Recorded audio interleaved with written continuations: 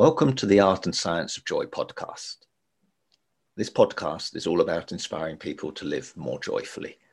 So if you're seeking a bit more joy in your own life or seeking to bring some more joy to the lives of others, then this podcast could well be for you. And welcome to episode 10 in the Quandrum Art of Joyful Living series. I'm Andrew Cannon, and I have the honor to be your host. In each episode, I'll be inviting our guests to share their words of wisdom on joyful living, whether that's in relation to personal growth, genuine belonging, positive impact, or simply having fun. And today I'm going to be talking with Katja Cahoon. Katja is a consumer insights professional turned psychotherapist. Her passion in life is to empower others to grow, change, and find meaning and joy. After a successful career in market research focused on understanding why people do what they do, she decided to utilize this learning and understanding to help people feel and perform better. Katja works mainly with executives and other highly accomplished professionals in Silicon Valley and helps clients with stress, burnout, anxiety, depression, and how the past impacts how they feel and act today. Katja is also a certified yoga teacher and a sports nutrition coach. Welcome, Katja. Lovely to have you on the podcast. Andrew, thank you so much. Great to be here. Well, you're more than welcome.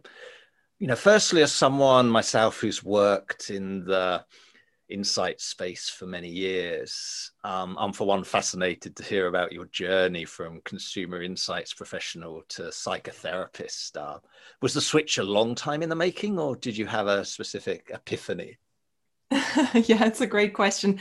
I did have an epiphany of sorts. So, I was always fascinated by human beings and how they tick and how they make decisions and so on.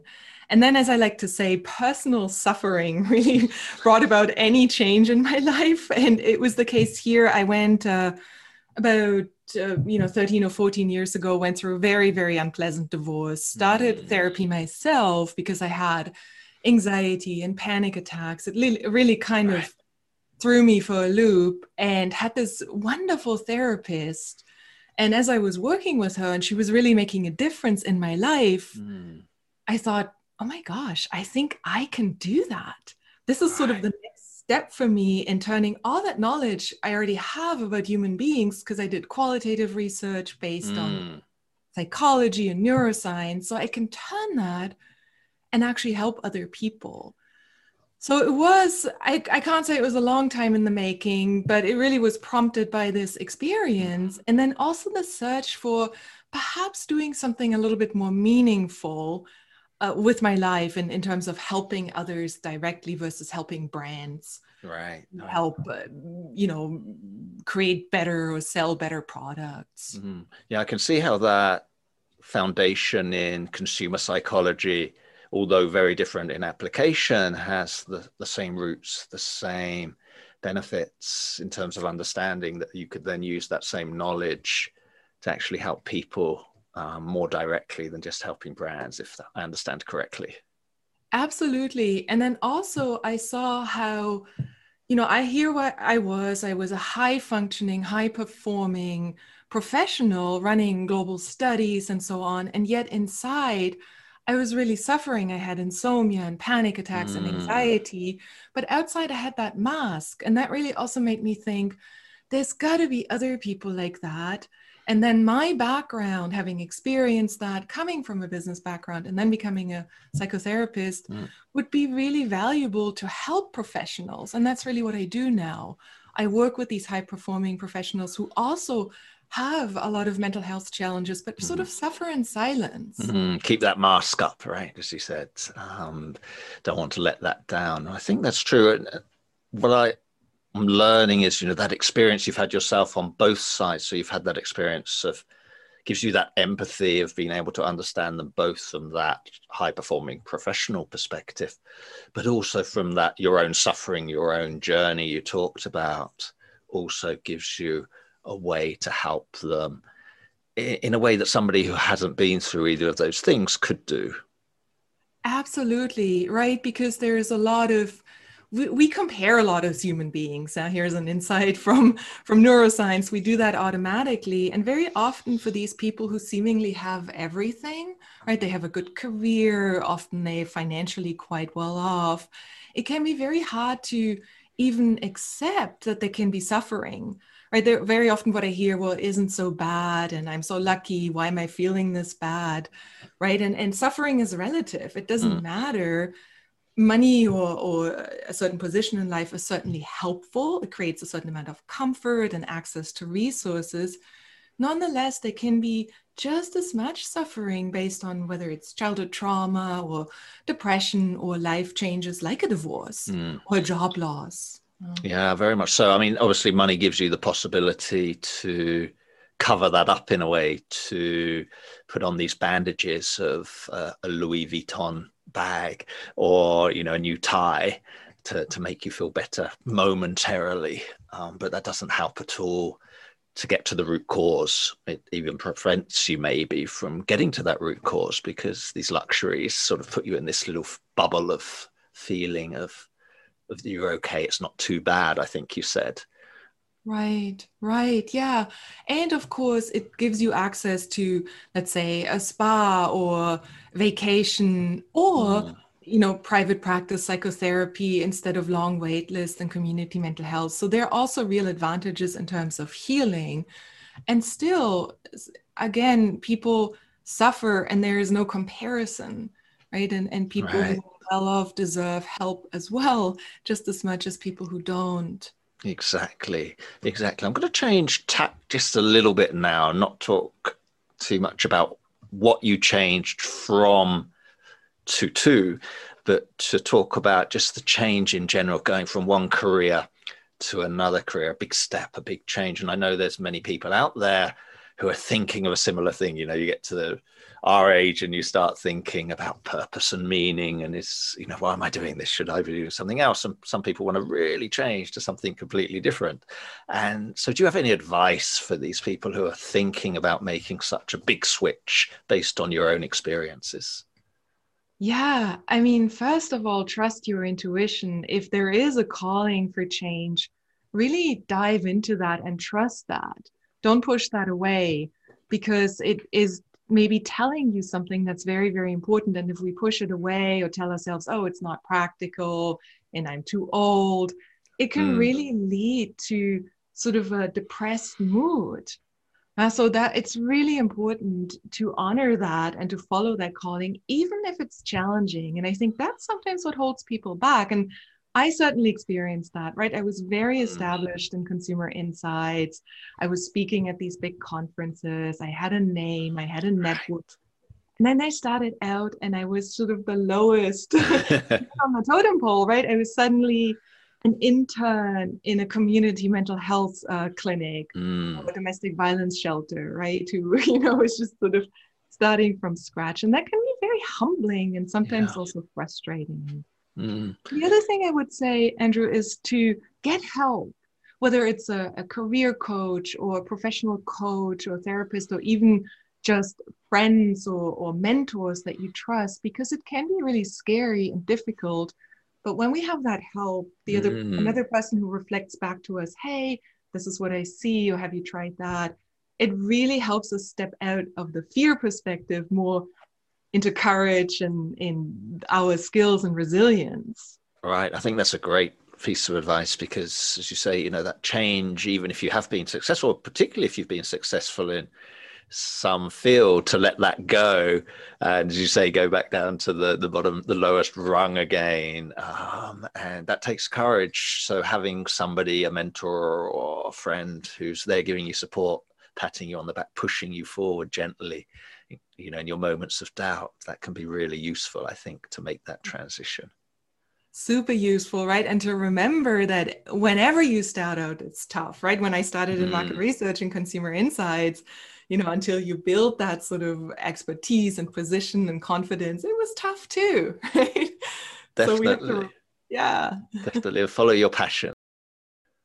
And if you made it in one field or area, that's not by chance, right? All those skills and tools and abilities will serve you in the next field. It's just you have to build some things from scratch. But it's important to remember that you're not starting completely from scratch, because you bring that wisdom, that experience in general. Right. That's wonderful. That's wonderful. You have a motto.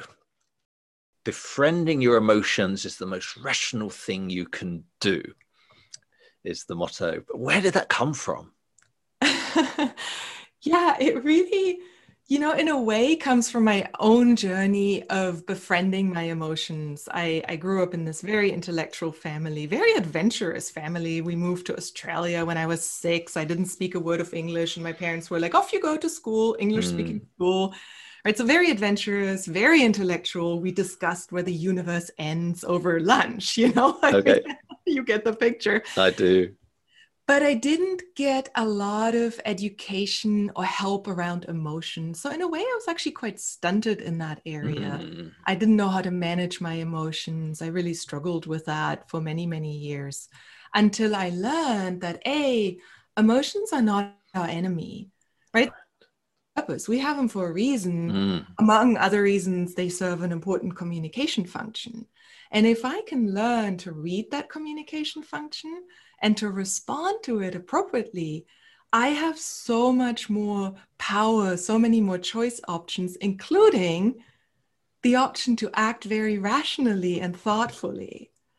So working with our emotions really is a very good investment, therefore very rational. Very rational to it. I think that's so true. Where I remember growing up and, hearing phrases like, don't get so emotional.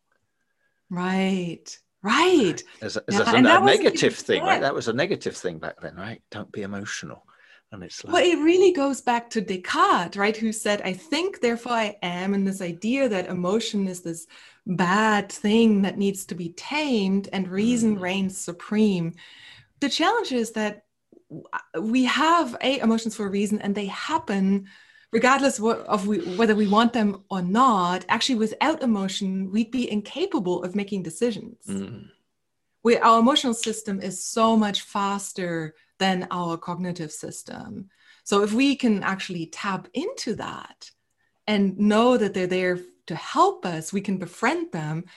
We have, again, so much more power at our disposal than if we have to think about it tediously. oh, definitely. I remember, if we go back for a moment to our market research and insights history, I remember hearing the statistic once that, the average person has 16,000 brand interactions a day. And you can imagine if you had to make each of those choices rationally, you just wouldn't get out of the house in the morning, right? Let alone function in your daily lives with all of those interactions. That's just brands. Add to your friends, your work, all these other things. If you're having to make rational decisions all the time, the brain would just break down, I imagine. Completely, right? I mean, think about something as simple as crossing the street, right? If we had to sit there and determine, okay, is this the right moment? Versus just, okay, if a car is coming at high speed and I have a little bit of maybe just a tiny moment of apprehension, I know I don't even have to think about that. I don't cross the street right now. So that's a very basic, simple example. But if we can learn to listen to our emotions, they really give us a lot of guidance. Now, that uncomfortable feeling when interacting with someone, maybe pay attention to that. Or a little bit of anger when our boundary is being violated. Maybe that shows us that we need to step back or speak up or whatever it might be. Right. So I'm wondering if, some of the issues that we mentioned that you help people with in the beginning, stress, burnout, anxiety, is it part of the cause of that, this suppression of emotions that are then building a dam in a way, right? It just builds up and builds up and builds up and is suppressed until one point the person can't take it anymore. Something cracks and the whole dam bursts. Is that something you see when you discuss with your clients? 100%. I mean, let's take the case of panic attacks as it's an extreme example, but we can use other, kind of pictures as well, or presentations. So with panic attacks, that really is your body saying, enough. I've communicated and you haven't listened. All right, now I'm really going to make you listen. Because a panic attack, if you've ever had one, it gets your attention. Right. If you don't know what it is, people think it's a heart attack, they're dying. Even when you know what it is very frightening. And inevitably, when I work with people with high anxiety, panic attacks, there really is a lack of insight about emotions, B, really not knowing and not being able to read emotions. So they might have an emotion, but they just haven't learned to read them. And then C, that lack of what we call distress tolerance. So the inability to tolerate or deal with strong emotions, or those emotions we often call negative. I call them unpleasant.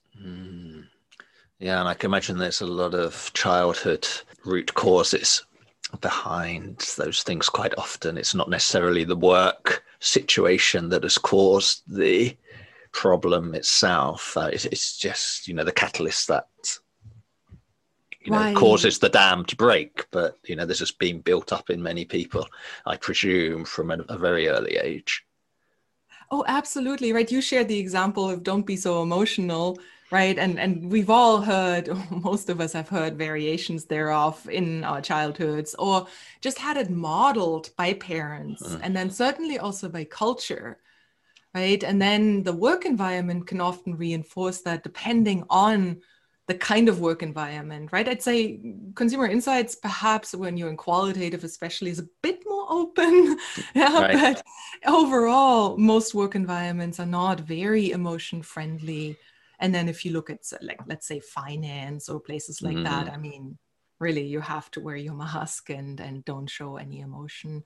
And certainly in some cases, you shouldn't, I say this carefully, right? We need to learn to consciously compartmentalize, but conscious compartmentalization is different than suppression, right? If I, let's say we're doing this podcast right now and I'm making this up, had a fight with my husband before, right? In order to show up, I'm going to consciously put that aside and then attend to it. Right. And that's a conscious choice. It's a conscious choice, and it's a training, right? It's different than pushing it away and saying, I don't want to feel this, and then trying to never go back to it. Right. Under that carpet with all those other emotions that you swept under there over the years. So we've started off down this rabbit hole of emotional well-being, and I'm going to take you a bit deeper down this rabbit hole. We've done a fair bit of research into the subject, and obviously we've read a lot of research on this topic. And obviously emotional well-being is a very important ingredient when it comes to living joyfully. And our research tells us that it's an area where both those who are living joyfully and those who are not living joyfully or claim not to be living joyfully, they're both doing an equal amount of work in this area. So if you ask them, how much are you working on your emotional well-being? They're both roughly say the same, right? Which is interesting. So there must be some barriers in a way preventing some people from actually improving their emotional well-being where other people are succeeding. And so I don't know whether you can see any sort of capabilities or reasons why some people are able more easily to improve, where for some people it's a hard slog. Yeah, I don't know the exact nature, right, and what kind of work they claim they do, right, because that does matter a lot. So I would say there are a couple of factors that I can think about. First of all, there is a little bit this tendency, especially in self-help circles, to focus only on the good, right? The growth mindset, focus on the good, right? And that is emotional work, quote unquote. However, if you don't learn to deal with so-called negative or unpleasant emotions, or familiarize or work with distress, sadness, disappointment, anger, whatever, I don't know how helpful it is, because then again, you're actually covering up and saying, no, I need to be focused on the positive. I need to be positive, right? Right. It's just another way to suppress what is. So that's important. The other thing is we always have to look at, are there older memory networks that are overriding positive intent? So let's say I have the intention, I'm going to, focus on gratitude and positivity, but perhaps there is trauma in the background, or perhaps an actual clinical depression that kind of overrides that good intention, a very, admirable intention. And that really requires perhaps a different way of working, let's say with a psychotherapist or psychologist. And in some cases, medication is helpful. When we look at ADHD, for example, or bipolar disorder, we know that medication plays a very important role and really can improve well-being, including emotional well-being. Yeah, I think, and that's a bit of the trouble, I suppose, with the self-help industry. If we look at that in terms of its definition, is self-help. And, if you just go onto YouTube and type emotional well-being, I don't know how many millions of videos you're going to get, but, there's a lot of people offering help. And if it's purely up to you to try and navigate this maze, this smorgasbord of self-help, maybe you choose the wrong bits from the menu, or you choose the right bits, but you don't know how to use them correctly. Exactly. And we can go back to consumer insights, right? Your frame of reference perhaps makes you pick certain things over others, and then sort of have a blind spot to, hey, maybe there is some older trauma or experiences in your life that would benefit from, let's say, working with a professional. And I do believe in coaches, for example. I actually collaborate a lot with professional coaches. So there's a ton of value to that. Look, I post videos to YouTube because I think, that inspiration, that help is 100% a role for it. It's just if it becomes another tool to suppress, that's a problem. Right. And so for people to have that awareness of understanding what really is right for them based on where they are in their own emotional well-being journey is probably really crucial for that. So when we looked at the research a bit deeper and we dug into the emotional well-being, we did find 3 areas in particular where those who claim they are living more joyfully tend to excel compared to those who aren't. And those 3 areas were, 1, which we talked about earlier, managing your emotions. Number 2, having a belief in one's own ability to succeed was number 2. And number 3 was overcoming stress. So those were sort of the top 3 distinguishing factors that would align with somebody saying, yes, I live joyfully. I know how to deal with my emotions. I know how to handle stress. And I believe in myself. Whereas the other people had doubts on those areas. So if we look at that first one, this managing your emotions, and I know some people struggle with this, and we talked a little bit about this earlier, but do you have any specific tips for people who feel that they're struggling to manage their emotions at the moment? Yeah, definitely. And I want to say one thing, this one makes so much sense to me, because if we suppress one kind of emotion, the other's adult as well, right? It's a wholesale deal. We can't just say, I don't want to feel anger anymore. I don't want to feel sad anymore. Right. It doesn't, if we numb, it's general numbing. So that makes sense that people who, instead of numbing, manage their emotions, befriend their emotions, whatever language you want to use, that they also experience more joy. I think the secret weapons really that we have is building a mindfulness and meditation practice, and really doing it in a systematic way. So for example, John Kabat-Zinn does fantastic work. He created the mindfulness-based stress reduction training. His book, Full Catastrophe Living, is a life changer. It really did change my life. I love the title. Love it. Isn't it the best, right? It really just shows that's life. It's full catastrophe. Can we find joy in it? Yes, we can.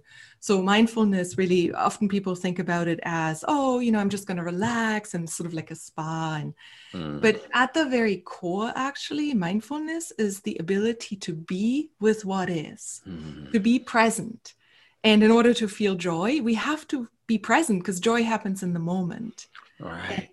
Right? So if we're constantly numbing, pushing away, suppressing, we're actually not present. So a mindfulness practice, if developed over time and carefully and gently, because we don't want to just dive in and, go on a 10-day retreat, silent retreat without any training, that can actually be dangerous. Dangerous, yeah.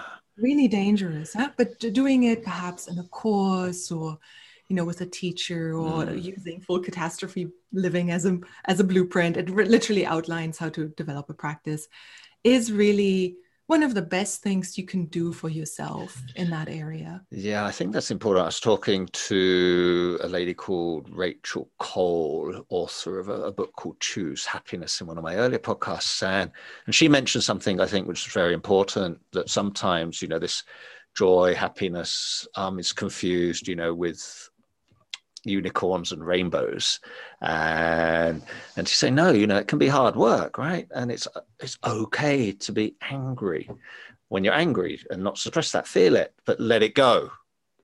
Don't hold on to it. Absolutely. Deal with it. And what is the anger teaching me, right? I mean, if we really, this again goes back to mindfulness. If I really pay attention to my anger, is there something in there I need to work on myself? Is there, again, an obstacle in my way, or boundary violation that I need to attend to, right? What is this anger telling me? Let's get curious about it. Because the more I do, the more I can learn to manage it. Right, definitely. Let's move on to number 2. Let's move on to self-doubt or self-belief. And, I think most of us have moments of self-doubt in our lives, multiple occasions, and that's fine. But I think, some people have it much more deeply than that, have this constant doubt of self, of their abilities to succeed. And I think that the damage there is often done in childhood. So I suppose my question would be, do you have any advice for parents or parents-to-be on how to give their children this self-belief in their abilities to succeed, and what to avoid in, creating self-doubt amongst children? Yeah, great question. And I will preface that I'm not a child therapist, so I focus mostly on adults. I do have some thoughts, and one is to make your child feel they're loved no matter what. They can mess up, and they will, and it's important to talk about that, right? This is the difference between you made a mistake and you are a mistake. You did something bad, you are bad. You are bad, you're a mistake, you're a bad child. All of that contributes to self-doubt versus, okay, you messed up here. I still love you. Let's figure out how we can clean this up. Is a very different approach. And the other thing goes back to really giving children a basic understanding of their emotions, of the two sides of their brain. So Dr. Dan Siegel does wonderful work in this area. He has a book called The Whole Brain Child. It's a very small paperback. For any parent, I would say get this book, make it your Bible. That sounds a great recommendation. It's a wonderful book, and it really talks about giving kids that skill set to be resilient, to work with their emotions and not just their reason. We want to develop both sides, because we know the prefrontal cortex, where reasoning, good decision making, and so happens, develops until we're about 24 years of age. Right. So, this is why in boys probably a bit longer than girls, from what I understand. Maybe. I don't know about the data on that, but certainly long enough for both genders, right? So that's why teenagers make bad decisions, right? And so we want to help them understand that the decision is bad, but they're not bad. Yeah, that's a great piece of advice. And thank you for taking that curveball. I know it's not your professional sweet spot to do that. So let's bring you back to your sweet spot, to work and professionals, and to talk about tips for helping people overcome stress at work, because there's a lot of that, right? So do you have any sort of tips from what you've seen so far to help people can deal with stress? Gosh, yeah, there's a lot. I mean, first of all, one of the key things is to get back in touch with your body. And that actually means with your emotions, because our emotions are embodied. If I'm in touch with my body, I know when I feel burned out, when I feel stressed, because my body is telling me, right? I might have symptoms, whether it's an elevated heart rate or fatigue or exhaustion or feeling kind of just irritated, right? I can read that and I can respond to that by, for example, taking a break versus, okay, the next cup of coffee, right? Cup 10 or whatever it might be. Yeah. Or, all right, push through an all-nighter again, right? And just overriding the signals of the body. And that's simple, but not easy. Huh? So that really is we live in a very disembodied society. We're all up here in our heads, right? So nothing from the neck down, right? For most of us. Very true. So reading our body's signals is key. And the other thing is to really ask, okay, what's holding me back from taking time for me? Right? What stands in the way? Because most people know intellectually what the right thing is. Enough vacation, enough time off, take a little self-care, right? Take a bath, sit down and meditate, time with the family, go for a run. But they're not doing it often because they feel guilty or they feel they have to work that way. They have to work to themselves to the bone. And that's a really good question to ask. What's standing in the way? What's holding you back? What did you learn perhaps earlier in your life or even in your work environment that's saying, no, it's not okay to take a break? Yeah. And it's also a very cultural thing I found. I remember when I worked a while back in London. I hadn't worked in London for probably since the 80s. And when I moved to Finland, then I went back to London and I found, that they were working horrendous hours, sort of 10, 12-hour days. But then when I was looking at it, boy, were they inefficient, compared to the Finnish people who would work 8 hours, but probably get just as much done in those 8 hours. And I was sort of telling them after, I said, well, working so much, but maybe you change a bit your work practices and all of a sudden you're finding this hour in your day or even half an hour or 15 minutes just by thinking about your actual work practices. And especially now people work from home, people have a lot more self-control, a lot more self-responsibility to manage that in a way and to give themselves permission to take that 15 minutes to have that bath. That it's okay, even if it's 2:00 in the afternoon. I think that's key, right? I mean, that's been well established, the efficiency in work hours and so on, vacation time. I mean, you look at Germany or France or the Scandinavian countries, how much vacation they have and how productive they are. We know that taking time off increases productivity. But when you work in this cultural context, it's harder to disengage, right? And I think that's where leaders really play an important role, right? If I'm the manager and I send emails at 10 p.m. or 5 a.m., I'm sending a signal versus I'm waiting to send it at office hours, right? So I think leadership really plays an important role there, and as well as vacation time, right? I look at the European countries that have, when I worked for Audi in Germany, I got 30 days paid. Right. 30 days paid from day one. Plus all the public holidays. So that's a very different story. Right. And it's probably not a very inefficient company, I imagine. I think they do okay, right? Yeah. I could imagine. I remember working way back for a American company, and we had a boss who used to always sort of come around the office sort of around 6 p.m. ish, giving people pressure, this feeling that they need to be there. But one of my supervisors as a young person at the time told me that the trick of always keeping a spare jacket at work and putting that over your chair when you went home, and just before you go home get a fresh cup of coffee and put it on your desk, and then leave. Right, so when the boss comes around, he sees the jacket, he sees the fresh cup of coffee. I think, Andrew's a good worker, probably just gone to the bathroom. Yeah, that's a good trick. But the whole concept of having to do that, right, that the boss is going to check up on you after 10 hours to see whether you're still there or not, when they're only paying you for 8 in the first place. Absolutely, right? That really goes back to changes on the systematic level, on the leadership level, right? Why is everybody working so hard? Why is that? Why is it such a strong belief in particular US culture? Right. But I think it's changing. I speak to a lot of young people, even in America, and I feel this is changing. When one of the things we talk about is collaboration over competition, and this mindset amongst young people that it's not all about me. It's not all about my success at the expense of everybody else.